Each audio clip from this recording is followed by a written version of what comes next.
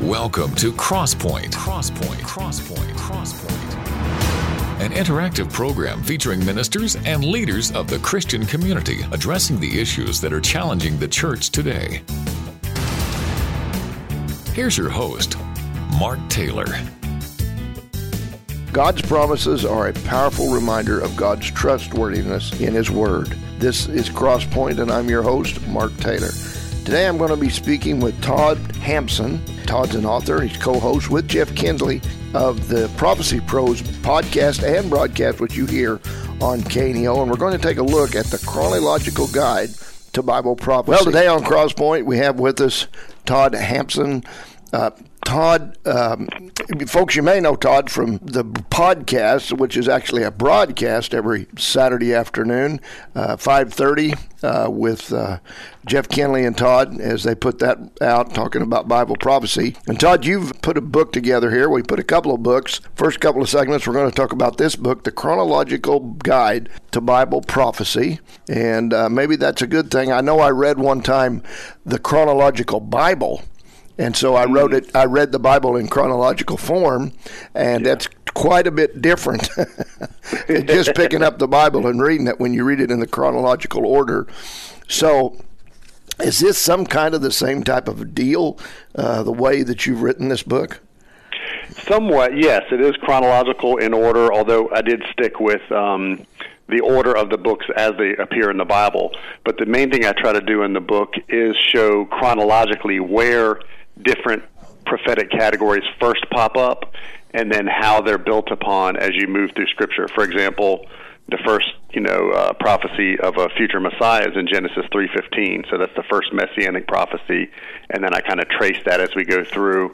And the other key thing I did is basically in each book of the Bible, I highlight the key prophetic themes in that book, and also the percentages of prophecy. What percentage of that book has fulfilled prophecy? What percentage of that book contains future prophecy? And the main reason I did that is because one thing I often hear is, prophecy's in the prophets and Revelation. And what I'm trying to demonstrate is that no, prophecy is literally all throughout the Bible. You can't get away from it unless you intentionally avoid it. Yeah. Now, in the introduction of the book, you say, apart from God, this world is like a damaged ship floating through time on a collision course with destruction. Fortunately for us, God has given us a fixed point of reference to which we can test our gauge, so that we are not flying blind. This hidden in His prophetic word. Prophecy is twofold, and it involves foretelling as well as foretelling. So this is what you're wanting to reveal from the book? Yeah, it really is. Like I said, I really wanted to demonstrate that I call it the central nervous system of the Bible, because really the feature of prophecy, number one, it's the best apologetic that proves the Bible's from God, because God has a 100% track record of fulfilled prophecy being perfectly accurate. And so therefore we can trust Him with all the future stuff as well. But prophecy in general and eschatology specifically has been sidelined in recent years, and I'm really just wanted to demonstrate with this book that it's a key feature of the Bible. You literally cannot get away from it, so it's something that all believers need to study and learn and pay attention to. Also in the book, you have charts. You've got different things, illustrations, drawn out, timeline type of areas as well. So you're a real good drawer too, as well as a writer. Is that correct? Yeah, it's funny. My background is in art, illustration, and animation. I never thought I would be. I've always loved theology. I've always done missions and served in churches in other areas, but I never thought I'd be writing and illustrating books on Bible prophecy. But the Lord doesn't waste anything in your past, and He, apparently was preparing me for this all along. And I'm a visual learner. I like things to be simple and easy to understand, so I kind of write my books and illustrate them in that fashion, and people tend to like that. They like complex things made simple and understandable, and I think it really puts handles on complex topics and makes it more accessible to more believers. And it makes it a colorful book as well. Now, in chapter 3, the rest of the Torah, I believe is what that's titled, it says on page 40, while I do acknowledge there is value in topical studies, in my opinion, there is no better tool for discipleship and grasping God's Word than a systematic study of Scripture. Why is that? It's funny. If we just took in what we heard at church on Sundays, which some churches teach through the Bible exegetically, kind of verse by verse, but that takes a long time. Most churches teach topically. You might have a 5 or 6 week series on marriage, or a 5 or 6 week series on the gifts of the Spirit, or the spiritual gifts that God gives us, and those types of things. And those are great, but it's almost like if that's all we're doing, we're just barely scratching the surface. Either through group Bible study or personal Bible study, it really, especially as mature believers who have been walking with the Lord for a while, we need to deepen our walk with Him, and we need to deepen our study of the Bible. And the only way to really do that is systematically. So you can do it chronologically from Genesis to Revelation, or pick a certain theme or area of theology and study that systematically. But that type of systematic study really brings the Bible to life and makes it more relevant than ever before. Chapter 8 or 6, I can't remember. But anyway, it's called The Incredible Prophecies of Isaiah. Now, why are the prophecies of Isaiah, you consider them to be incredible? Yeah, all the prophets are mind-blowing, but Isaiah has, number one, the first 39 chapters of Isaiah deal more with God's wrath and His directives and kind of the law aspect, and then the last 27 chapters of Isaiah deal more with God's grace and His future plan. So it's kind of funny, maybe divine design, that it mirrors the 39 books of the Old Testament and the 27 books of the New Testament. Of course, man put those markers there. So I wouldn't die on that hill, so to speak. But that's how the book is divided, and it really does prophesy many things. All the prophets prophesied things in their immediate future, where God was calling Israel back to Himself and was warning them of coming immediate judgment in their day. But also the prophets warn of a future time called the day of the Lord, where all the nations are judged. We call it the tribulation period. But Isaiah in particular highlights those two things, and the millennial kingdom and the future reign of Christ. Obviously, a lot of Christmas verses come from Isaiah. Isaiah 53 is a depiction of the cross that's so clear that it sounds like it comes from the New Testament. So it really is a mind-blowing book. You could take any of the prophets and study them out, kind of camp out on them for a while, and I think people would learn a lot and really be encouraged in their walk. In the book here on page 95, you say, when you consider the millions of details that had to come together in order for the Jewish people to return to their homeland after 1,878 years of being scattered and mistreated all over the world, you can see why Jeremiah considered this single event to be the more miraculous than anything in parting the Red Sea. Mm-hmm. This really was big. For our time, to see the Jewish state come back into order. And even today, there's more Jews returning to Israel than when Jesus was there. Yes, exactly. Yeah, the rebirth of Israel in 1948 is crystal clear a fulfillment of Bible prophecy. Every Old Testament prophet, except for Jonah, predicted that Israel would become a nation again towards the end times, towards the last days. So, unfortunately, there's a large segment of Christianity that says the church has replaced Israel, and Israel becoming a nation again is just an accident of history. But as I write in that chapter, there's billions of details that had to have occurred for Israel to become a nation again in their original ancient homeland, and for the Jewish people to even want to return to their homeland. And as you mentioned, now I believe the last statistic I read was over half of the world's population of Jewish people now live in Israel. And with with the Ukraine war and other things, there's more and more Jewish people just streaming back to their homeland. And all of that is in fulfillment of Bible prophecy. And twice in Jeremiah, he says, I'm paraphrasing here, but there's verses that say, as amazing as the parting of the Red Sea and the Exodus was, there's coming a day when that will be seen as less miraculous than the Jewish people streaming to their land again and their nation becoming a nation again. Yeah, I remember in a conference once I heard a speaker talking along this line, and he said that when we see and hear about Jewish people being persecuted all of a sudden again, that all becomes an issue in these countries, and there seems to be a real pressure on them to he said, don't think that's bad. They said, because God's wanting that. He wants to draw them back to their homeland. And you say in here on page 105 of the book, many believers do not realize we currently live in sort of a transition period during which we are witnessing the stage being set for all the end-time drama to unfold. You don't think as many are getting it as should be getting it? I do, yes. I think people either swing from one extreme to the other. Either everything is a sign or nothing is an end-time sign. So I try to, and Jeff and I do this on the Prophecy Pros podcast, we try to highlight what prophecies are clearly fulfilled, like Israel becoming a nation again, that's an end-time prophecy, which prophecies are in formation, things like the push for globalism, the technology that we're seeing developed, all that is laying the groundwork for what we read about in the future tribulation period. But there are also some compelling prophecies that are actually being fulfilled right before our eyes, and to me, that's one of them. The two key prophecies that are literally being fulfilled right now in process, they're not completed, but they're in process, is the Jewish people streaming back to their homeland and the Jewish nation springing back to life. Before Israel became a nation in 1948, for over 1,000 years, it was a swampland.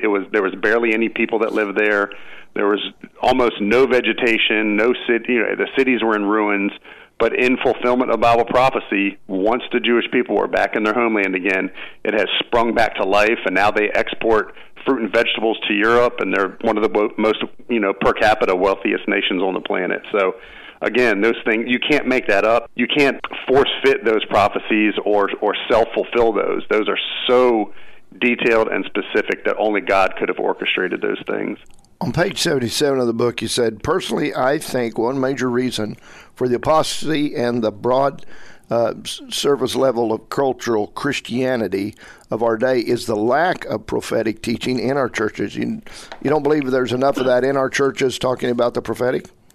I really don't. And I mean, obviously I can't make that as a full blanket statement, but that's something I and many other students of prophecy have observed, is that a lot of people just rely on what they hear on Sunday. They don't dig any deeper. Discernment is the biggest need of the day. And when people don't know their Bibles, they're taken in by false teaching very easily. So it's a real danger to not study Bible prophecy. And yes, for some reason, and I think it's because it's woven all throughout Scripture, when you study Bible prophecy, it deepens your understanding of all things biblical. Literally every book in the Bible, except for 3 John and Philemon, which are both single chapter verses in the New Testament, every other book in the Bible has prophecy in it. So you can't get away from it. And if you study it, it forces you to learn every aspect of Scripture. And also, it gives you an excitement for the fact that God is active today. God is doing things today, and all of this is heading somewhere specific that God has promised to us. Tell us, Todd, you did more books than this book here, of course, but if somebody wanted to know more about this book, The Chronological Guide to Bible Prophecy, or any of the other books or the podcast, anything that you do, how would they go about doing that? Probably the simplest way would just go to toddhampson.com. That's TODDHAMPSON.com. And there's a book link there, and that has information on all the books that I've written and illustrated. How many years you been doing this? It's funny. I've only been writing books for about 6 years now, and I think I've kind of lost count at the moment, 8 or 9 books and several more in the works. And all I can say, Mark, is that God must want people to understand this topic, because from a human perspective, I shouldn't be writing books and there shouldn't be such a high demand for these. But God has opened this ministry door wide open to where I literally can't keep up. So you feel like God's put a hunger in people's heart more than ever for prophecy to understand it? They really have, and honestly, even non-believers are asking the big questions right now. They see the brokenness of the world. They're looking for love in all the wrong places, and they find all the wrong answers, but they see the brokenness. So in one sense, it's the golden hour for Christianity. We have an opportunity to leverage the instability of the day to point people to a God who has promised to make all things right in the future and who prophesied that all these things that we see were going to happen, and they're happening exactly as foretold in Scripture. Well, folks, stay with us. We're going to be back more with Todd right after this. This is Mark Taylor. If you miss a broadcast of Crosspoint, you can always go to our website at www.kneo.org and click on the programs page. There you can access the current Crosspoint program as well as the last 4 programs that have been aired. Never miss another Crosspoint program again. Go to www.kneo.org today.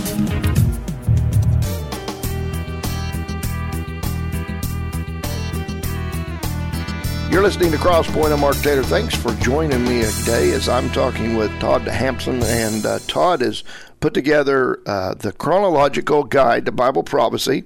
It's illustrated as well. It goes from Genesis to Revelation. And Todd, at the end of chapter 8, right at the very end, you say the study of prophecy enriches our appreciation for God's Word, helps us to recognize it's a supernatural book that prepares us for for the incredible days in which we live. You believe we're living in incredible days? I know there's a lot of different words for what we're living in these days. Yeah, well, I do. From a human perspective, no doubt, they're scary days. Our country is being decimated on so many levels, and that's heartbreaking to watch from our human perspective. In the world in general, there's a leadership vacuum. There's no real leader who's making things better as there typically has been in the past. So from our perspective, it's easy to get discouraged. It's easy to get fearful. Those of us who have children or even grandchildren are worried about their future if the Lord doesn't return very soon. So these are real concerns. But one thing that Bible prophecy does is it gives you these infrared goggles where you can see things through a different perspective. It's not that we rejoice that all that's happening. It is definitely scary and heartbreaking on many levels, but it lets us know that everything is falling into place just as God said it would. Therefore, we are deep in the end times. We read in the New Testament, even in the first century, they said, "Dear children, we are in the last hour." Or if we were in that last hour then, we must be in the last minutes now. We don't know the day or hour. The Lord could delay, and He's waiting. He does that in mercy. He wants people to come to the Lord, so He's all about salvation. That's the only reason for His seeming delay and why He hasn't returned yet. Of course, He has His designated time when He's going to return. But all that to say, we know He's got the future in His hands. He's a sovereign God, and He has the details of our specific lives in His hands as well. Yeah. Now, we'll get into it in the next subject a little bit more, but you do mention, and it is in here, a grand view of prophetic history, page 121. You're talking about Daniel. Say, when Daniel was given the end-time prophecies that are detailed in the book, sometimes he felt disturbed, and other times he wanted to know more. Mm-hmm. He was interested even in, why am I being told this then? So the book of Daniel, you believe, is a key prophetic book? It really is. In seminaries that still teach eschatology, Daniel and Revelation are always taught side by side in the same class because Daniel gives the framework for Revelation. So you really got to study them together to understand.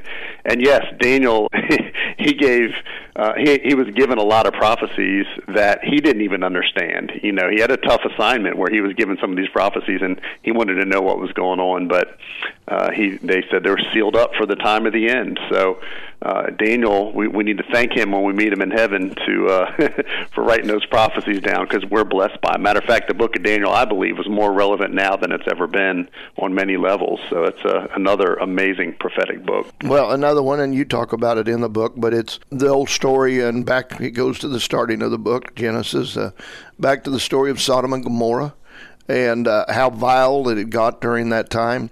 And actually, Todd, if you look at the things going on in this world, it almost, to me, seems like we've surpassed Sodom and Gomorrah. Mm-hmm. I mean, if you really do look at Bible prophecy and you look at things, it seems like we went past that now, and that's a scary thought.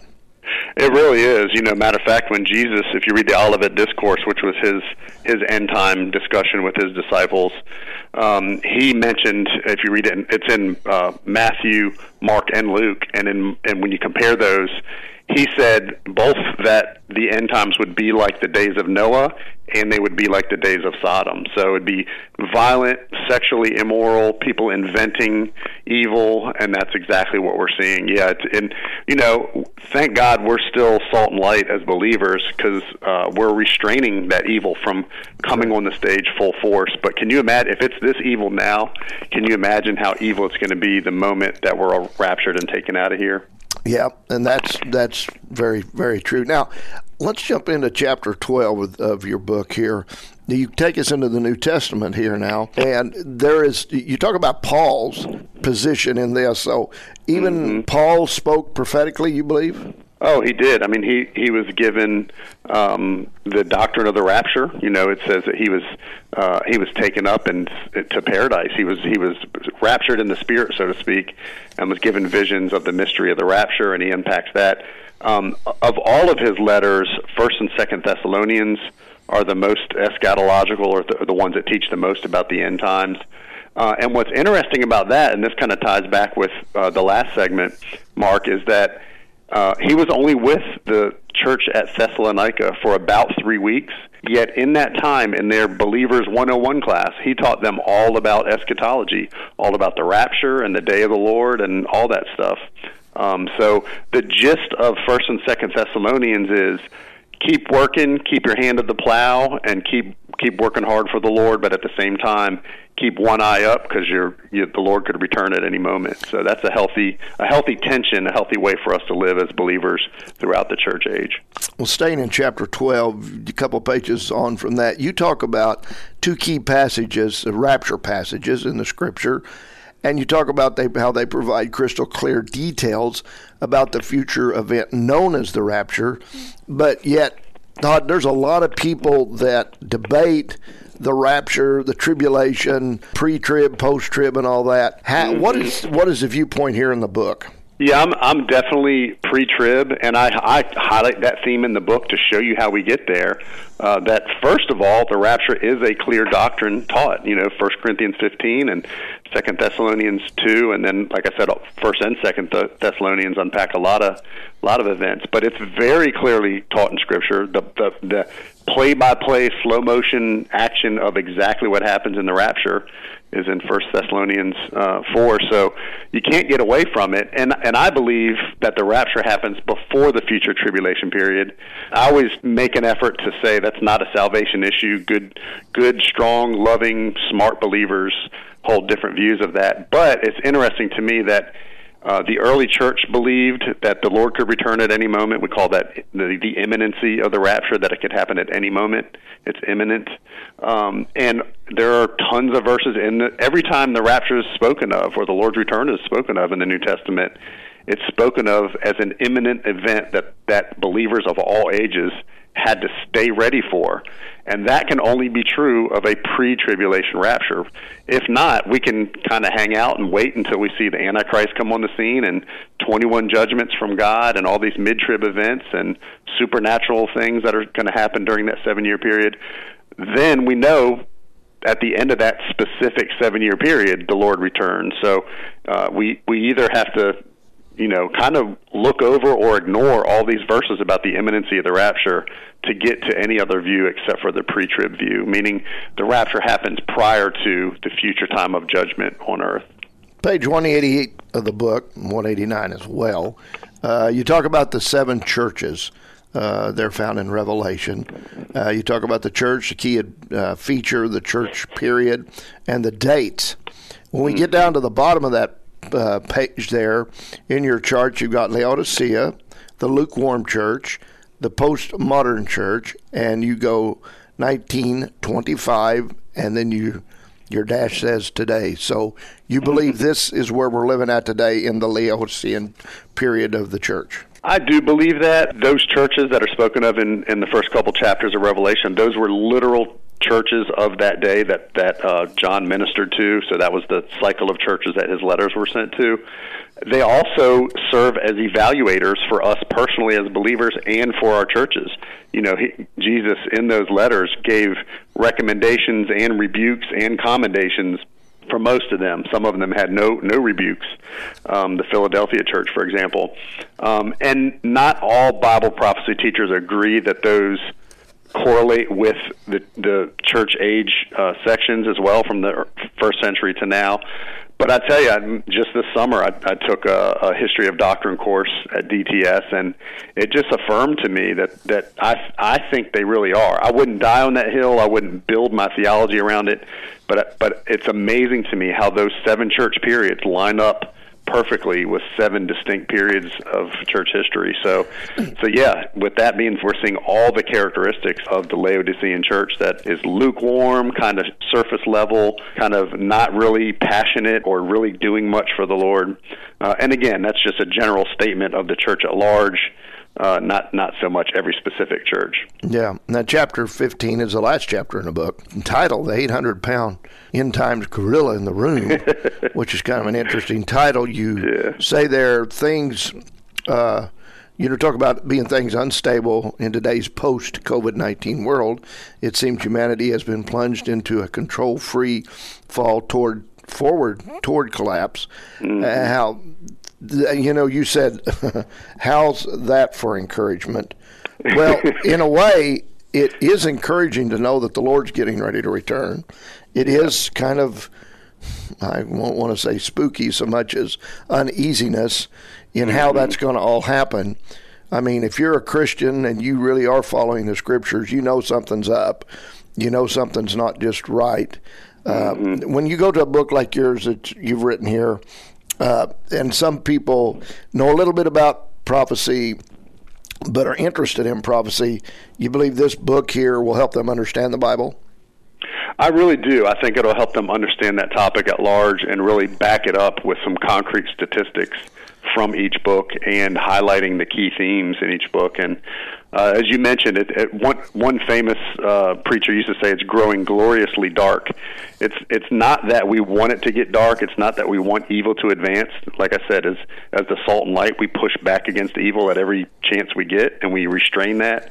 But the darker the night, the brighter the light, and the darker it gets, the closer the Lord's return is, and the more obvious it is that He needs to return.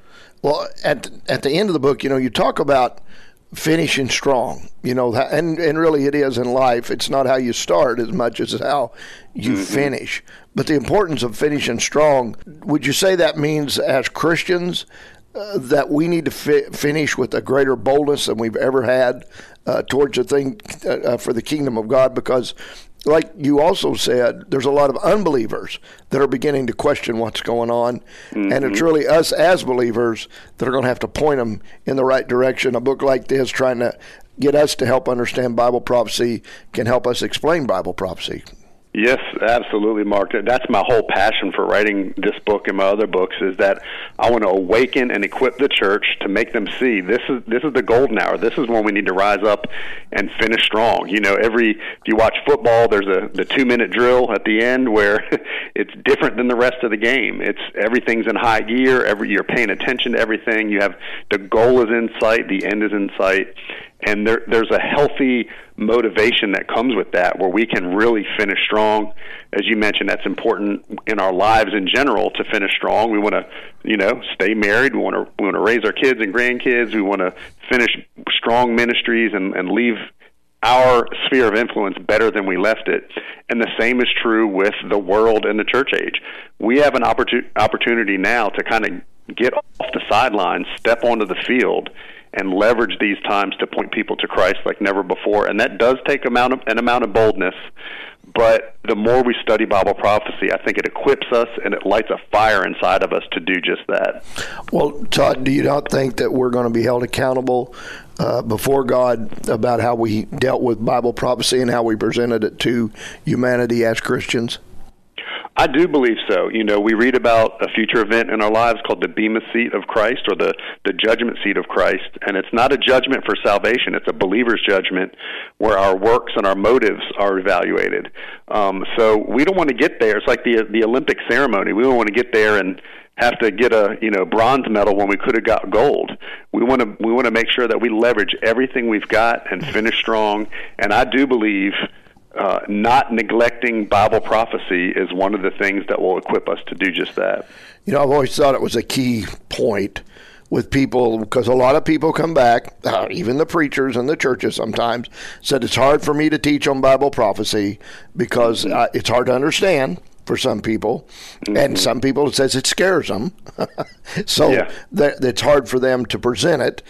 But I always try to tell people, if you're not a good witnesser, if you've got a short area that you just cannot find enough strength to really step up to the plate and do what you're called to do on that maybe, then take what you've got, which is your resources, maybe your time, and invest it in other people that'll do it. So if it's a pastor and he doesn't understand it, he needs to be inviting people to his church that, like you and others, that are prophecy teachers that can come and explain that to his people so that they can understand what's going on. Or if they can't witness, get behind these groups that are out there witnessing on the streets that are not afraid to do that.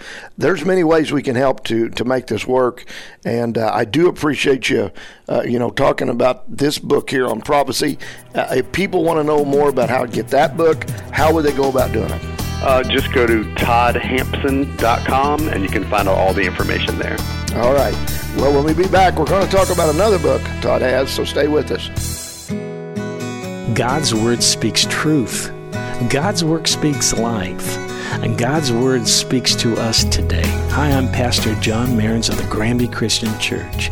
Each week we explore God's Word together on In the Shadow of Your Wings, a radio broadcast on KNEO. Tune in each Saturday at 6:45 p.m. to hear the show. And if you ever miss it, you can always view the archive online at kneo.org. We also have the program available as a podcast as well, so you can listen anytime, anywhere. It's available from Sky High Podcast Network. I invite you to check out the show and learn more about our incredible God and how He cares for you. You can trust Him, you can depend on Him, and you can rest in the shadow of His wings. On purpose, with a purpose, for a purpose. To get God's truths into their lives. Share God's love with people who need encouragement. You get the truth of God out there and it resounds and it resonates. 91.7 The Word. It does amazing things in people's lives. You're back at Crosspoint. I'm Mark Taylor, and we've been talking today with Todd Hampson about his book on Chronological Guide to Bible Prophecy. Now, one of the big characters in Bible prophecy, to me, Todd, is the book of Daniel. There's just a lot there. And so you took and wrote a special book called The Non-Prophet's Guide to the Book of Daniel. Same thing, you've written it, you've illustrated it, and it's Bible prophecy for everyone. Now, Daniel, to me, is a very amazing type of, him and John, to me, are two key figures, in that area. Isaiah as well, I guess you could keep going, but Daniel, he was in a very bad spot in Nebuchadnezzar's kingdom. And then when all this stuff happened to Nebuchadnezzar, most kings, when they go crazy and think they're an animal and all that, that would have been the end of his kingdom. Now, I'm just throwing this out here. You can tell me what you think when it comes to Daniel. But we know Daniel was elevated up very high into the kingdom and leadership and had tremendous authority. And I always wonder if God used Daniel to hold that kingdom together until Nebuchadnezzar could come back. And it was really Daniel that was a key figure in that whole story of his own story, but of how that nation survived. It wouldn't have survived the way it did if it hadn't been for Daniel. So you've written this book. Tell us about it.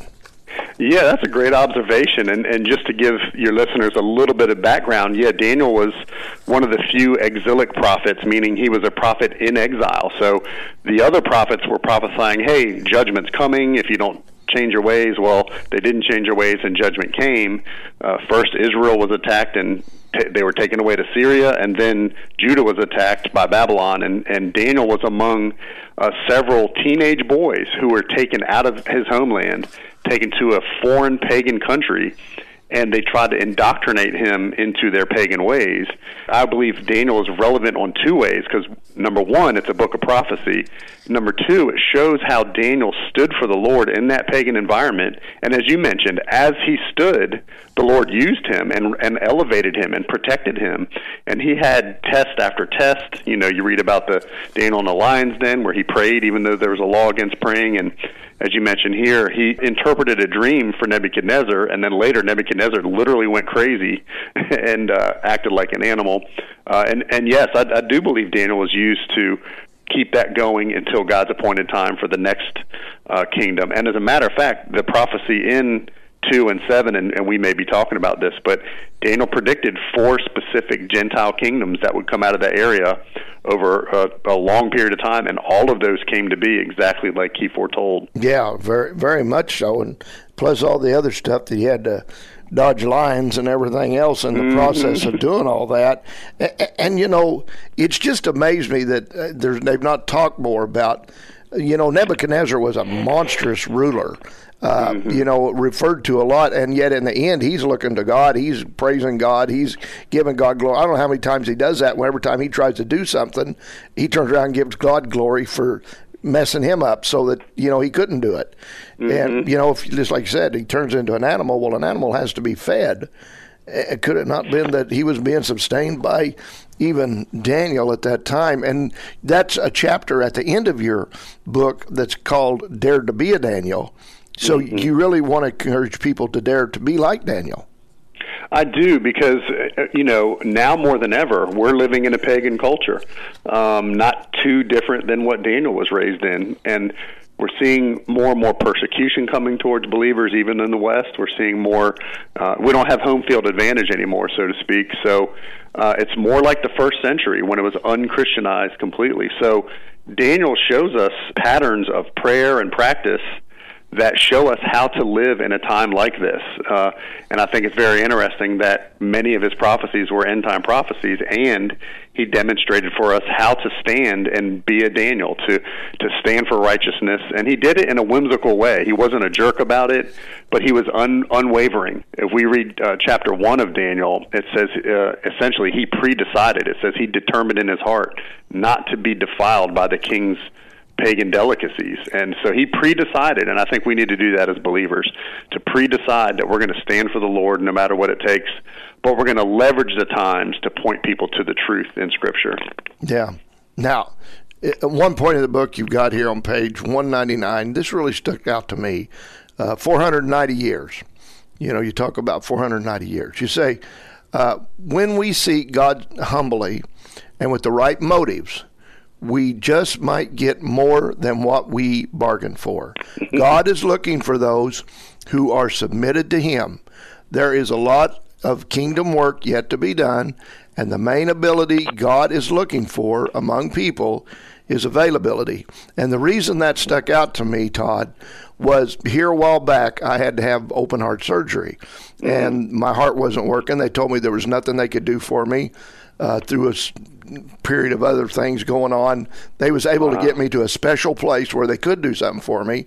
But I remember telling God, hey, I'm ready to leave this earth. I don't like it. I don't really want to live here. So if this is the way I need to leave, I'm fine with that.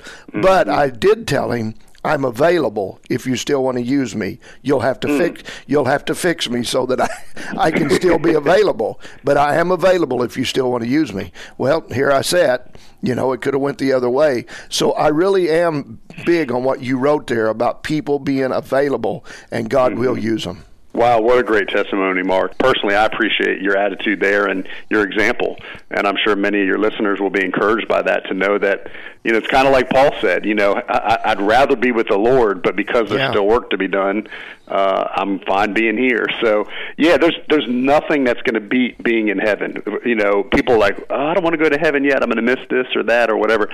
Listen, a millisecond in heaven, and we'll be like, oh, my gosh, I never want to go back. I never want to see anything else. But like you said, I think it's being available, like Jesus did when he said, not my will, but yours be done, Lord. He looked past the pain of the cross to the future glory of winning our salvation. So we need to kind of model that as well and say, Lord, whatever you have in store for me, however you want to use me, I am available. As you mentioned, and as I mentioned earlier with my book writing, it's not about talent. It's not about how cool somebody is or how good of a personality is. It's all about availability. Matter of fact, he would prefer to use people who are broken and have nothing to offer except for themselves and their availability. So every believer out there has that opportunity. Well, and that's for sure the story of Daniel. I mean, here's a young man that probably, I hate to say it this way, but a young man that experienced everything that most young men wouldn't want to. His life's completely changed. Mm-hmm. He has to do what somebody else tells him pretty much. He's probably castrated because of that situation, in those days of his position and all those kind of things. Yet he chose to serve the Lord through all that. And on page 14, you say the book of Daniel also provides some of the most practical lessons one can find in how to survive and thrive in a period of rapid change while living in a culture. And this is for today. We are living in a world that is changing just like it did with Daniel. His world turned upside down. Our world is trying to get upside down. It's going to make it there eventually. Mm-hmm. And yet here we are in the same time period, or just a different time period than what Daniel was, but still happen to face maybe some of the same things Daniel did. Yeah, we really are. I do think it's very practical on that level. I think anybody that reads the book of Daniel or reads this book that I wrote on the book of Daniel will get that sense maybe in a fresh way that, oh, okay, well, I'm not alone in this scenario where I'm living in an era where things are crumbling around me and where I can't really trust the things that I used to trust in. And maybe that's a healthy thing. Maybe one thing God's doing with everything that happened with COVID and all the instability that followed that is he's kind of separating the wheat from the chaff and seeing which believers are going to really disconnect from the world and plug into him. And remember that this is not our home. We're citizens of heaven. God has us here for a purpose. We shouldn't put too much of our hope and too much of our stock in the things of the world because, Mark, we're only here for a millisecond. It's like a speck of dust on a giant, space-sized area when we compare our lives to what eternity is going to be like. So this is just a short time, but it's a short time when we have an opportunity to stand like Daniel stood and make a difference for God. Because once we get to heaven, everyone there is already saved and God's glorified and there's nothing to worry about. Now is the time we need to work. Now is the time we need to step up to the plate and do what we're called to do. Page 11, I'm still in the front of the book because you make some really good statements right in here. No more than ever as a Christian, we need to understand our times, you say, and know how to live. For these reasons, I believe carefully study of the book of Daniel is greatly needed today. Now, this is a day in which a lot of people like to just basically read the New Testament a lot, but you believe the book of Daniel is a must-read. I do. Matter of fact, I would say the entire Old Testament. If you get a better handle on the Old Testament, it makes the New Testament that much more rich. But we often write off the Old Testament and the book of Daniel in particular because it's a dusty old prophet who was prophesying to Judah back in the day, and we forget how relevant it is. And that's why I spent the time and the effort and the blood, sweat, and tears to write this book, to bring it to highlight the fact that Daniel is more relevant today than it's ever been in history.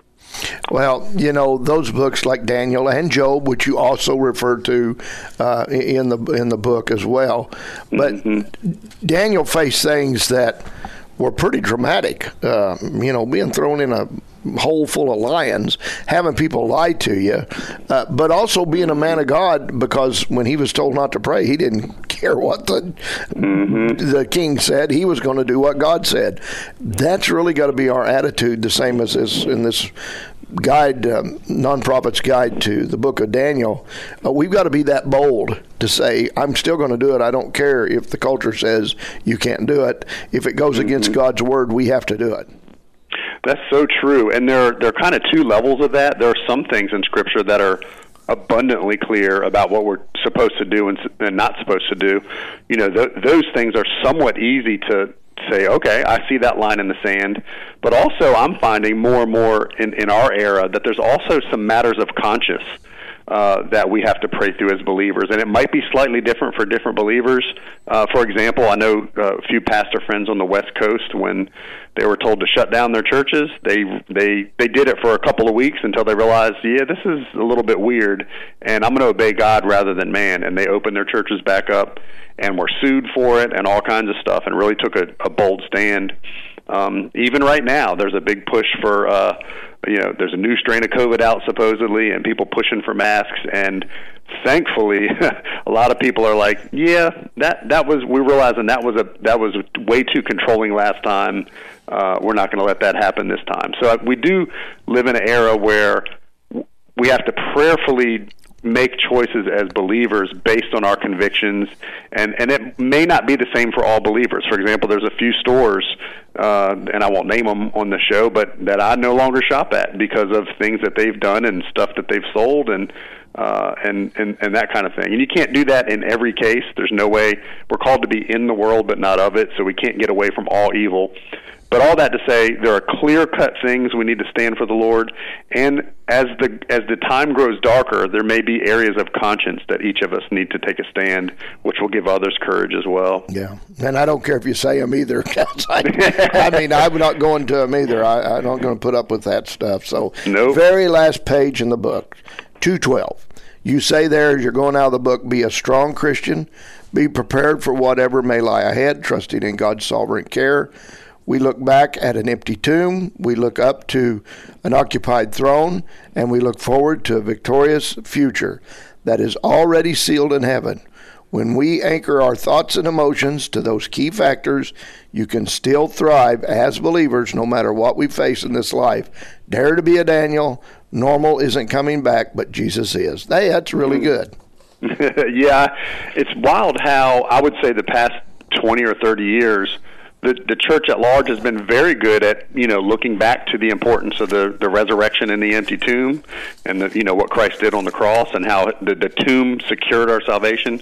But the other two components, I think that the church at large has taken its eyes off the ball, so to speak. We don't often look up to that occupied throne. In other words, we don't often acknowledge that God is sovereign over our times and He's sovereign over our lives. That means He's in control. He's guiding all of this. And also, we don't look to our amazing promised future. The church at large has sidelined eschatology.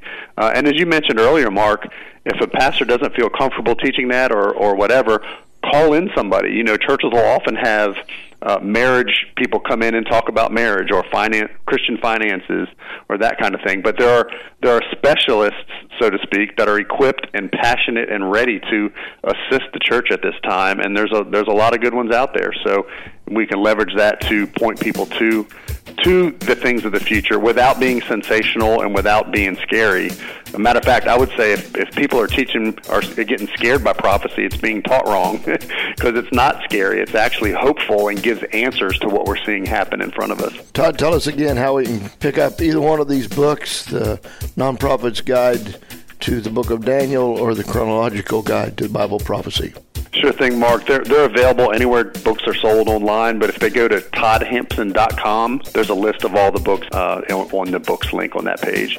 Okay. Well, thank you so much for being with us today here on Crosspoint. My pleasure. Thank you, Mark. Great interview today. The Bible is the inspired words of God. It doesn't matter who you are. The Bible works for you if you want it to work in your life. All these things we talked about with Todd today, he's got all of that from the Bible. The other book that I hold in my hand right now, that book accurately directs everyone's life, then they'll follow it. The Bible contains the most important words you're ever going to read and ever follow. Be sure and join us again next time as we again discuss issues that are affecting the church. Have a great week and allow God to use you for His purposes so that greater things can be done. Make your life count in God's plans for eternity. I'm Mark Taylor. Crosspoint is a program produced in Studio 101 at KNEO Radio. Not all of the views on Crosspoint reflect those of the management or staff of KNEO. You may contact the Crosspoint program at 10827 Highway 86 East, Neosho, Missouri 64850, or by email crosspoint@kneo.org. You can hear Crosspoint 4 times a week, Saturday morning at 1, Saturday afternoon at 2, Saturday evening at 9, and Sunday evening at 7. You can also listen anytime online at kneo.org. Never miss your favorite show again. For more than 30 years, KNEO has been bringing you great Bible teachers on a local and national level. And now, we've made it easier than ever to hear from these great men and women of God. KNEO's entire lineup is now available to listen anytime, anywhere, through our website. Go to kneo.org/podcast to see all the options. You can search for programs alphabetically, or you can select individual categories like culture, kids, leadership, or music. We even have a category just for locally produced programs, so you can hear from pastors and spiritual leaders located right here in the 4-state area. And all these resources are absolutely free. KNEO's mission is to get God's Word in front of you, and this is one of the ways we do it. Give it a try today. Go to kneo.org and click on the podcast tab to get started. Harper's Kennel Stella, Missouri is proud to be sponsoring this portion of broadcasting on KNEO. Owned by Judy and Danny Harper, Harper's Kennel of Stella, Missouri specializes in French Bulldogs. For more information, the phone number is 417-628-3083.